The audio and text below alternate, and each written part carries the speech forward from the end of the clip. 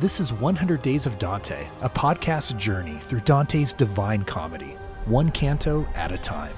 Join us online at 100daysofdante.com. Let's read together. Inferno 16 begins with Dante encountering three illustrious citizens of Florence, Guido Guerra, Tagaio Aldobrandi, and Jacopo Rusticucci. These men are known to and apparently revered by Dante, and they make two requests of him. The second of the two has by this point become standard fare in Inferno. See that you speak of us to others, they say. The first request is that Dante offer a State of the Union address on Florence. Tell us if valor and courtesy still live there in our city, as once they used to do, or have they utterly forsaken her? Dante's response to this Florence-specific request prepares us for the central tension of Inferno 16. The new crowd with their sudden profits have begot in you, Florence, such excess and arrogance that you already weep. Then the poet offers this comment. This, my face uplifted, I cried out. And the three, taking it for answer, looked at one another as men do when they face the truth. For our purposes, the actual historical facts underlying their request and Dante's response are less significant than the poet's commentary on the way in which he spoke and the unspoken way in which they responded. Dante, addressing Florence directly and not the three Florentine interlocutors, cries out a threnody for the lost valor and courtesy of his beloved city, which has been overrun by the vulgar excess and arrogance of the nouveau riche. And the three Florentines respond, we are told, as men do when they face the truth. Through the unspoken response of the Florentines, Dante the Pilgrim is here established by Dante the poet as a speaker of truth. They go on to encourage him always to speak with such clarity and conviction, suggesting to him that doing so will make him felice, happy. The Pilgrim gets his chance to do just that when mere lines later he and Virgil reach the extreme boundary of the seventh circle, that in which the violent have been punished, and are confronted with the massive cascade of the river Phlegethon and its roar of many waters. They have no way to descend to the circle below, which contains many pouches or malebolge, in which various forms of fraud are punished. It is then that Virgil conceives of a plan.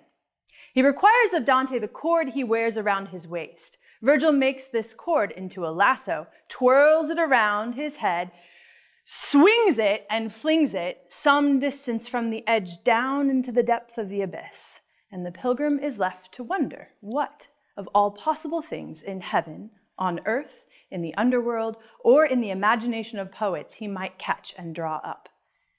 It's a wonderful moment of poetic suspense.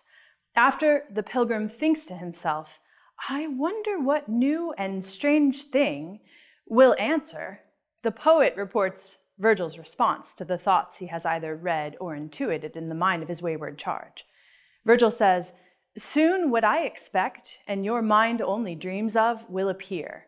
Soon it shall be right before your eyes.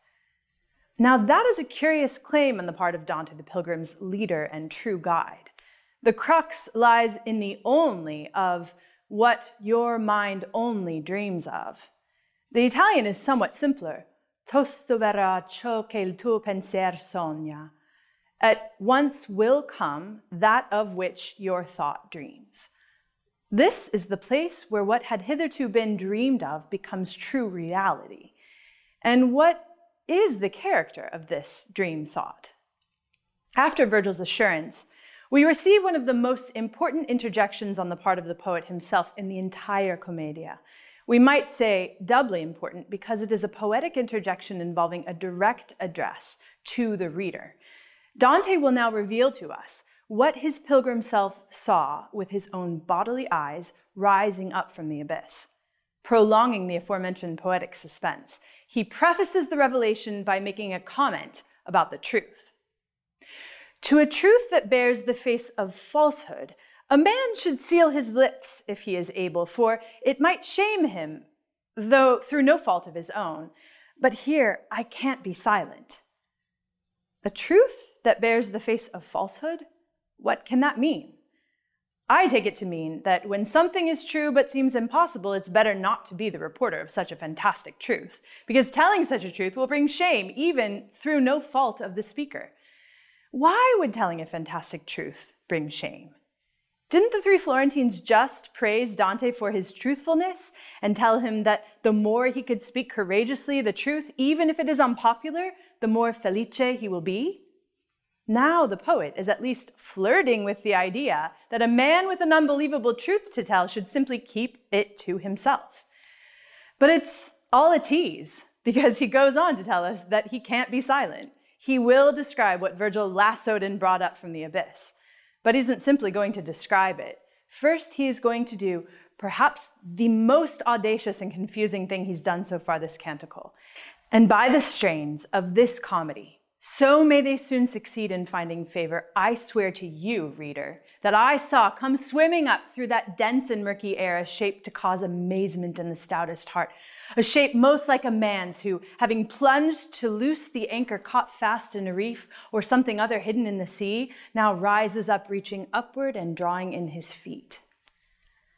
Dante has just sworn on his own poem that he saw what in the next canto is revealed to have been Geryon, an Ovidian mythical creature remade by Dante and described as the filthy effigy of fraud. With a face like a man, a just man, the body of a serpent, and the paws of a lion, a fierce, strong, stealthy, insidious, hypocritical liar. The perfect figure to take Dante and Virgil down to the Malebolge, where various and sundry types of dishonesty, manipulation, and falsehood are punished. But is Dante merely observing this fraud, or does Geryon affect Dante in some way? Dante has been praised for being a teller of truth. He has been exhorted to speak the truth so as to be felice. Now the poet stakes the entire commedia on the fact that this pilgrim's bodily eyes saw something that we know full well Dante stole from another fantastical poet's mythological writings. In brief, Dante the poet perjures himself. What are we to make of that? Remember back in Inferno 9 when Virgil and Dante entered into Dis and were blown sideways by the horrifying, unbearable foul stench that belched from that bottomless abyss? Dante's olfactory sense is so offended to such a degree that Virgil proposes a little break.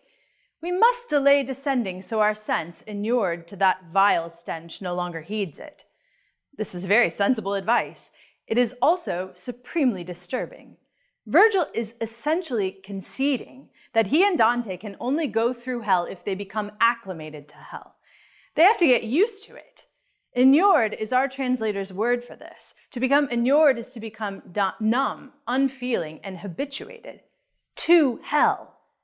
Think about the risk involved in such an enterprise. Aristotle says in his Rhetoric that habit forms something like a second nature within the soul. Dante the Pilgrim is forming, through habituation, an infernal nature. He presents himself in Inferno 16 as a truth teller. In line 63, he acknowledges to the three Florentines that he knows he and Virgil are going down to the very core, that is, the pit of hell. Fast forward to Inferno 33, lines 115 to 117. Here, Dante the Pilgrim encounters a sinner frozen up to the neck in the ice near the very core of which Dante the Pilgrim had spoken in Inferno 16. The penultimate ring of the ninth circle, called Ptolemaea, where extraordinary fraud against guests is punished. Dante makes a deal with this sinner. I will remove the ice that cakes your eyes and freezes them shut if you will tell me your name. Then, if I don't relieve it, he says, may I have to travel to the bottom of the ice. The sinner reveals himself as Fra Alberigo, but Dante does not uphold his end of the bargain.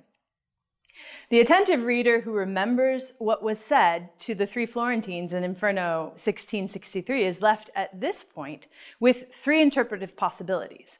1, Dante has forgotten the telos of his journey through hell. 2, Dante, heaven's scourge and minister, is being fraudulent with the fraudulent so as to honor the righteous God who condemned this soul to hell. Or 3, Dante has become as infernal a devil as the soul he ghosts here. I take the third as the only really compelling interpretation. Dante has become inured to the stench. He has become frozen and habituated to hell. He has become the figure of fraud, Geryon, whom Virgil summoned from the abyss in Inferno 16, the seemingly just man with a serpent's stinging tail. He can't help but perjure himself. This is, after all, hell. What does this mean for us, the readers of such a poem by such a poet? Thank you for reading Dante's Divine Comedy with us. Continue the journey at 100daysofdante.com. 100 Days of Dante is brought to you by the Baylor University Honors College with support from the Torrey Honors College at Biola University, the Templeton Honors College at Eastern University, the University of Dallas, Whitworth University, and Gonzaga University in Florence.